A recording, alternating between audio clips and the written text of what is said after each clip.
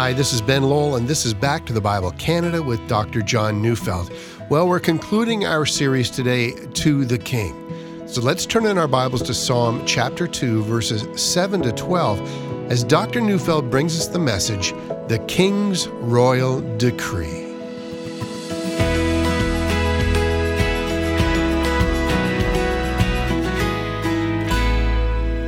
There's an old adage that I'm sure you've heard before. It says, history never moves along in a straight line. And that saying means you really don't know what's going to happen by observing present-day trends. All that present-day trends tell us is how things are changing and progressing presently. Suddenly something changes and all the old prognostications just simply don't matter. Trends are frequently interrupted. As an example of what I'm talking about, I want you to think about how the world changed in the 20th century. That century began with many assuming that the great liberal belief in a steadily improving and advancing world was upon the human race. We had emerged out of the shadows of our dark, ignorant past, and we were marching into the sunlight of the Enlightenment. We were masters of our future. And then came the events no one saw coming.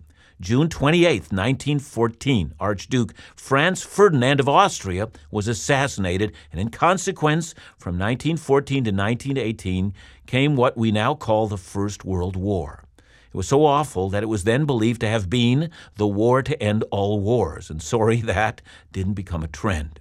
In spite of that hope, that all things were going well, that we now think of as the Roaring Twenties, it was just a lull before an overwhelming hurricane. In 1917, a man named Vladimir Lenin led a revolution in Russia. Communism would change the world. Then in the 1930s came the Great Depression, followed by the rise of the Nazis in Germany and the Second World War. Millions upon millions would die, to say nothing of the horrifying suffering of the Jewish people. And finally, the Nazis would fall, but war with Japan still raged on in a world that was horrifyingly weary of war. And then it came to a sudden end as two atomic bombs, weapons no one knew were possible, were dropped on Hiroshima and Nagasaki. And suddenly there dawned upon the world weapons that could easily end all life in minutes. But with the aftermath of the war, changes were about to sweep the world, which were profound. Communism gained ground in China, 1947. The modern state of India, free from British rule, occurred that same year. Pakistan was formed as a nation on the same day as India. The British Empire was crumbling. The Jewish state of Israel was formed 1 year later, and the Jewish regained a homeland after 2,000 years. No one realized how profoundly the world would change after the Second World War. Well, I could go on, but you can see I have made my point. These were all seismic changes that absolutely no one predicted. And when I think such thoughts, I'm reminded of the words of Proverbs 16, verse 9. The heart of man plans his ways, but the Lord establishes his steps. Yeah, we might plan where we want to go, but the actual steps along the paths are surprising. They were designed by God. Yesterday, I began a study of Psalm 2. Psalm 2 really is a praise of the great King who cancels the plans of men and who directs the course of the entire human race. We began the study by noticing that it was a psalm in celebration of the kingdom of Israel established under the leadership of King David. David, we said, had fought a number of defensive wars that led him to subjugate hostile nations around him in order to secure peace for the nation of Israel. And so Psalm 2 begins with these words, "Why do the nations rage and the peoples plot in vain? The kings of the earth set themselves, and the rulers take counsel together against the Lord and against his anointed, saying, Let us burst their bonds apart and cast away their cords from us." Well, David rightly sees that the wars that were directed against Israel are in fact directed against God. God has, through his servant Abraham, promised that he would, through Israel, bless the human race. At the heart of the blessing is the forgiveness of sins, reconciliation with the one true God. But there's a dark response, a resistance to the rule of God. The kings of the earth make a commitment to destroy David, the anointed one, the one chosen to rule Israel. These nations, now defeated by David, thought that they could rebel and defeat David yet. And then there is God's response, and it's found in verses 4 to 6. He who sits in the heavens laughs. The Lord holds them in derision. Then he will speak to them in his wrath and terrify them in his fury, saying, As for me, I have set my king on Zion, my holy hill. That is to say, it was God himself who had installed David to rule from Jerusalem. And as for all the raging of the nations, God saw their plans as laughable. How do you wage a successful war against the God whose power is unstoppable? God doesn't even rise from his throne. He simply speaks the word and the nations are terrified. That, in a nutshell, is the description of the first 6 verses of this psalm. But that is merely the introduction. What now follows has implications for the whole world and all the plans of men and women. So let's read verses 7 to 9. I will tell you of the decree.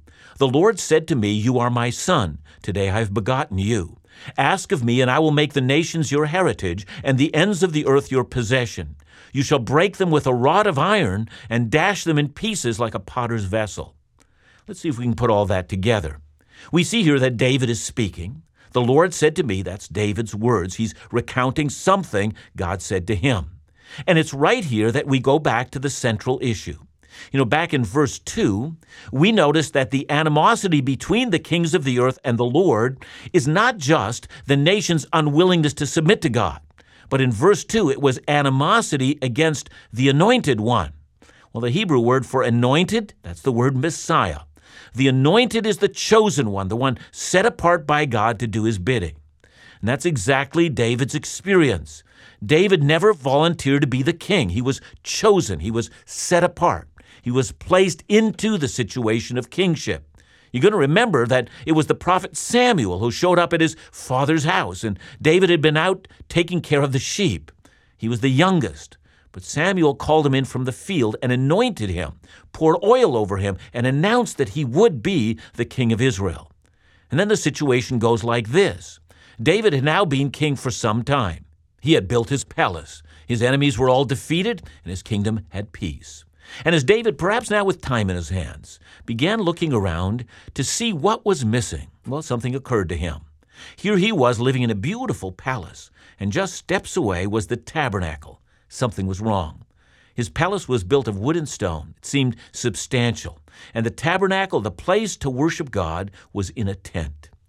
So David decided that he would build a temple. It would be grand enough and big enough so that his palace would never overshadow the house of God, big enough to declare the greatness of his God. Well, you know the story. In the end, Nathan the prophet announced that things were going to turn out differently than David had planned. David was not going to build a house for God. That privilege, you'll remember, was finally given to David's son Solomon. But 2 Samuel 7 tells us that God was going to build David a house. And then in 2 Samuel 7, we find a chapter on which the entire Old Testament turns. It's pivotal here. The Bible stops at this moment. This is the great turning point in all of human history. 2 Samuel 7, God announces that he will establish David's throne and his kingdom forever. David would have a greater son who would rule on his throne after he was gone, and this son would rule all the nations. And David, it turns out, says, "I know, O God, that this is your charter for humanity." King David knew that his kingdom was only a symbol or a type. It was a foreshadowing of a much greater kingdom and the king who would rule all kings.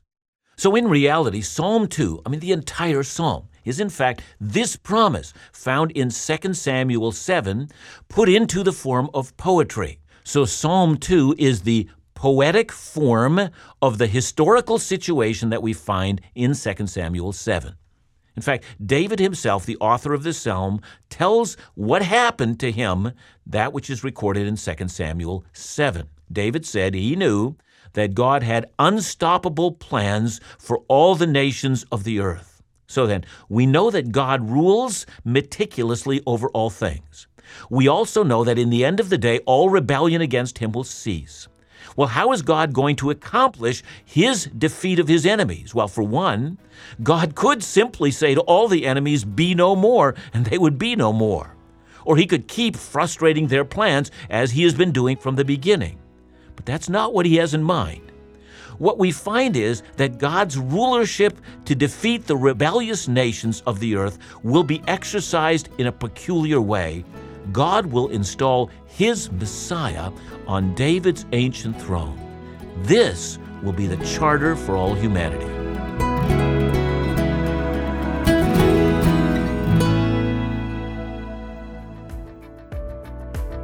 If you're considering a vacation in 2024, we'd love to invite you to join Back to the Bible Canada's Dr. John Neufeld, Laugh Again's Phil Callaway, and the leadership team behind them on a Caribbean cruise event from April 5th to the 14th, 2024. Kicking off in Miami, we'll sail through several stunning locations within the Caribbean. This vacation opportunity will provide beautiful scenery, time being refreshed and challenged by the Bible teaching of Dr. John, laughter, fellowship, and spiritual encouragement with Laugh Again's Phil Callaway, and times of worship and song with feature musical guest Amanda Stott. This is a time to be refreshed on so many levels. For more information, to download the itinerary, visit backtothebible.ca or call us at 1-800-663-2425. And please note that with all ministry travel events, no ministry funds are spent. All related costs are covered by those who participate.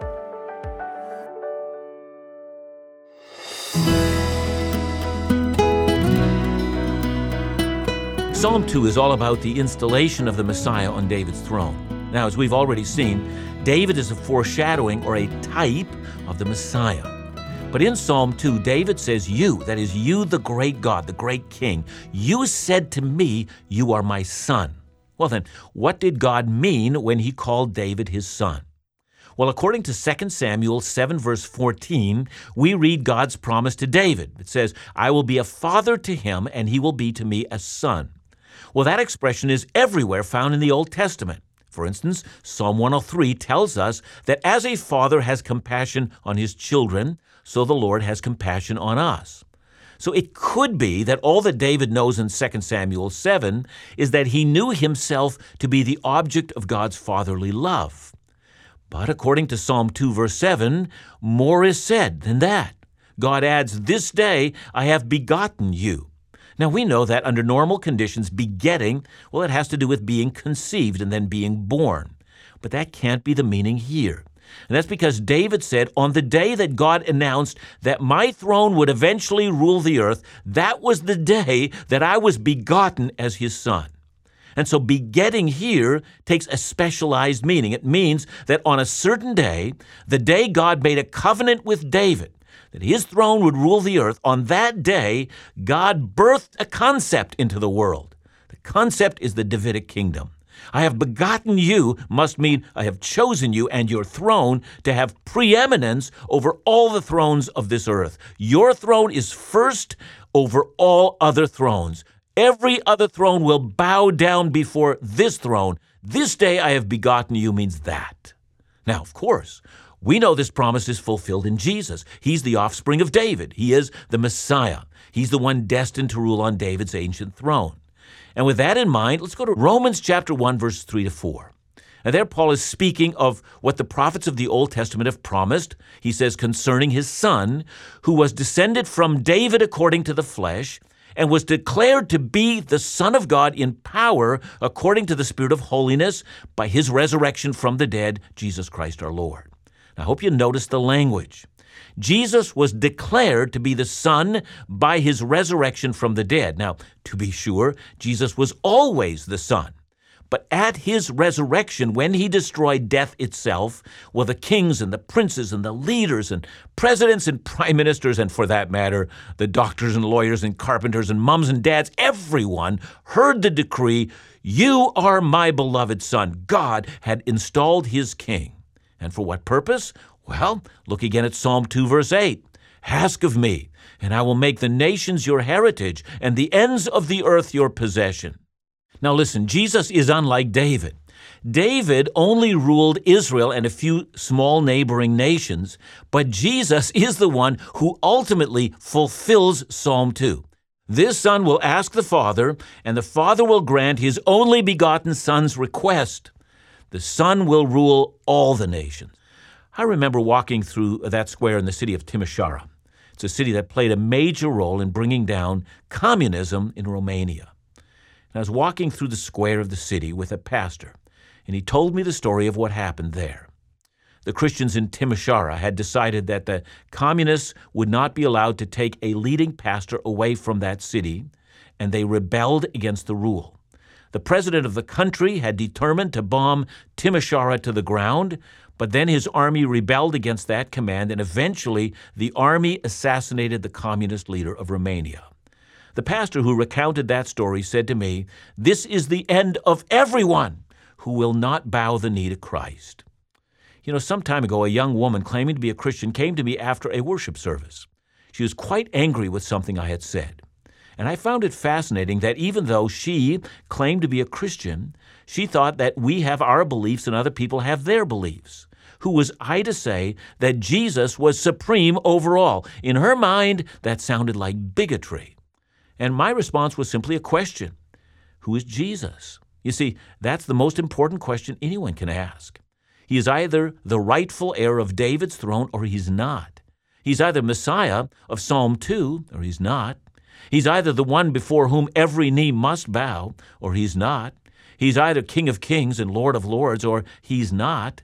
And according to Romans 1 verse 4, that matter of his identity was settled 2,000 years ago in a newly cut tomb when the badly whipped and tortured and lifeless corpse of Jesus of Nazareth was laid into a tomb. And he, by the power of an indestructible life, broke through the prison of death itself and laid in broken and tattered ruins the kingdom of Satan. And by that one act, a proclamation was issued throughout the world that he reigns by the eternal decree of his Father. You know, I began this series by telling the story of a group of pastors who raise a glass at their meal and someone shouts, "To the king!" Indeed, this is quite a king. He's not a local deity, did you notice? Or the king of a geographical area, or only the king of the hearts of people who choose to make him king. No, he is king. And he, this king, laughs at his detractors, for his Father has given him authority over all the nations. Now then, what are we to respond to this? Well, let's read the end of Psalm 2, verses 10 to 12. "Now therefore, O kings, be wise, be warned, O rulers of the earth. Serve the Lord with fear and rejoice with trembling. Kiss the Son, lest he be angry and you perish in the way, for his wrath is quickly kindled. Blessed are all who take refuge in him." We have to notice here that Psalm 2 begins with the kings of the earth counseling together as to how they might overthrow the king. They don't like his rule, and they would like to be done with him. And so they gather in a conspiracy to overthrow him. And now at the end, realizing that the King of Heaven has placed his only begotten Son on the throne that is destined to rule the earth, the kings of the earth are invited to gain a heart of wisdom.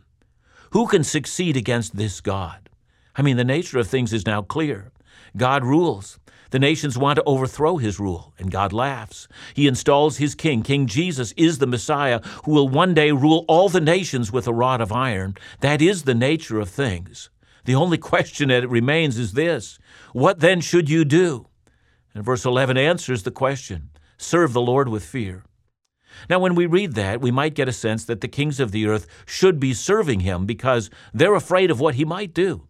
After all, his power is unstoppable, and furthermore, verse 3 said that he can terrify the nations in his fury. And furthermore, when we come to verse 12, his wrath is quickly kindled. But notice verse 11 again. After the counsel to serve the Lord with fear, it is what is said next. Rejoice with trembling, says the text. You know, most of us would say, it's just not possible. I mean, I know fear, I know trembling, and I know rejoicing, but I know those two things never mix. But here in Psalm 2, verse 11, they do. So let me illustrate that by using myself as an example. I have a fear of heights, but at least so it seems, on many of my holidays, Kathy and I always seemed to go somewhere where everyone, including my wife, climbed some awful cliff, and I was left feeling like a coward. So as best I could, I would try to follow with fear and trembling. No, I didn't rejoice. I felt ashamed by my fears. I even wished my fears would go away, but I feared nonetheless. You know, some of us might look at the psalm in this same way. After all, kiss the Son, we are told, lest he be angry and we perish. Now, to be sure, all those things are true. If he will reign with a rod of iron, we do well to serve him now.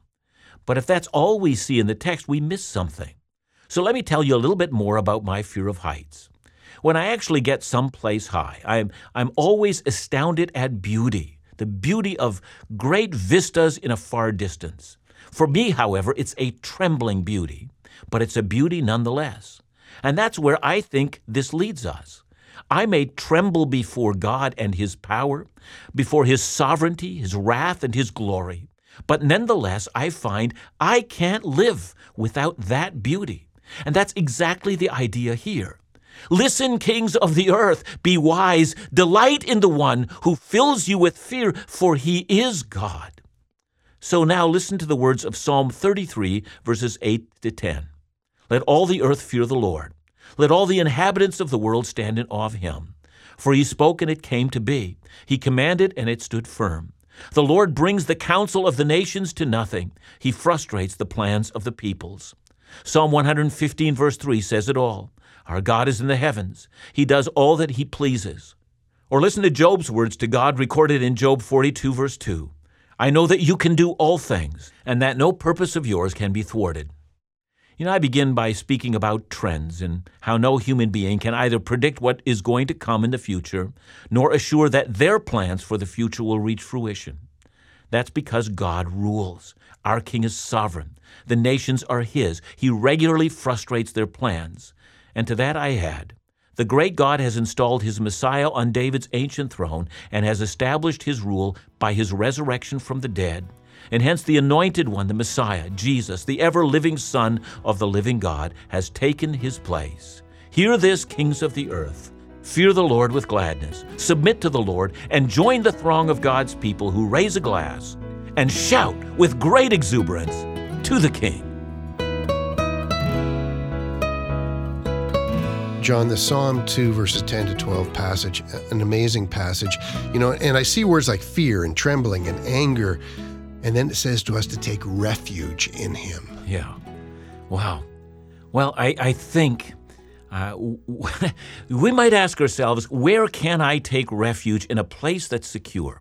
Everything in the world seems insecure, so something or someone has to have enough authority and power so that I can take refuge in Him.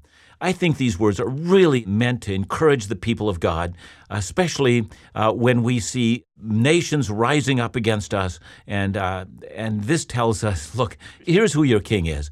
Rejoice in Him, take refuge in Him. So it's both a warning and it's a wonderful word of encouragement. Thanks so much, John, and thanks so much for this series, To the King. And remember to join us again next week, right here on Back to the Bible Canada, where we teach the Bible.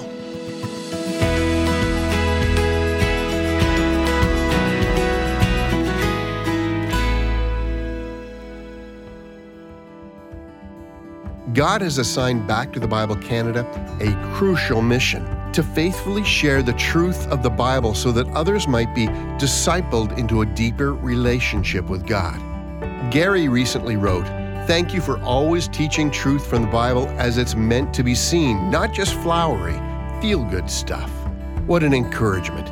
In a world where false messages are louder than ever, we must remain steadfast and committed to amplifying God's truth above all else. And we rely on your faithful support, gifts, and prayers to continue airing trustworthy Bible teaching across Canada through as many means as possible. To donate and help support Back to the Bible Canada's mission, or to share your testimony, visit backtothebible.ca or call us at 1-800-663-2425 today.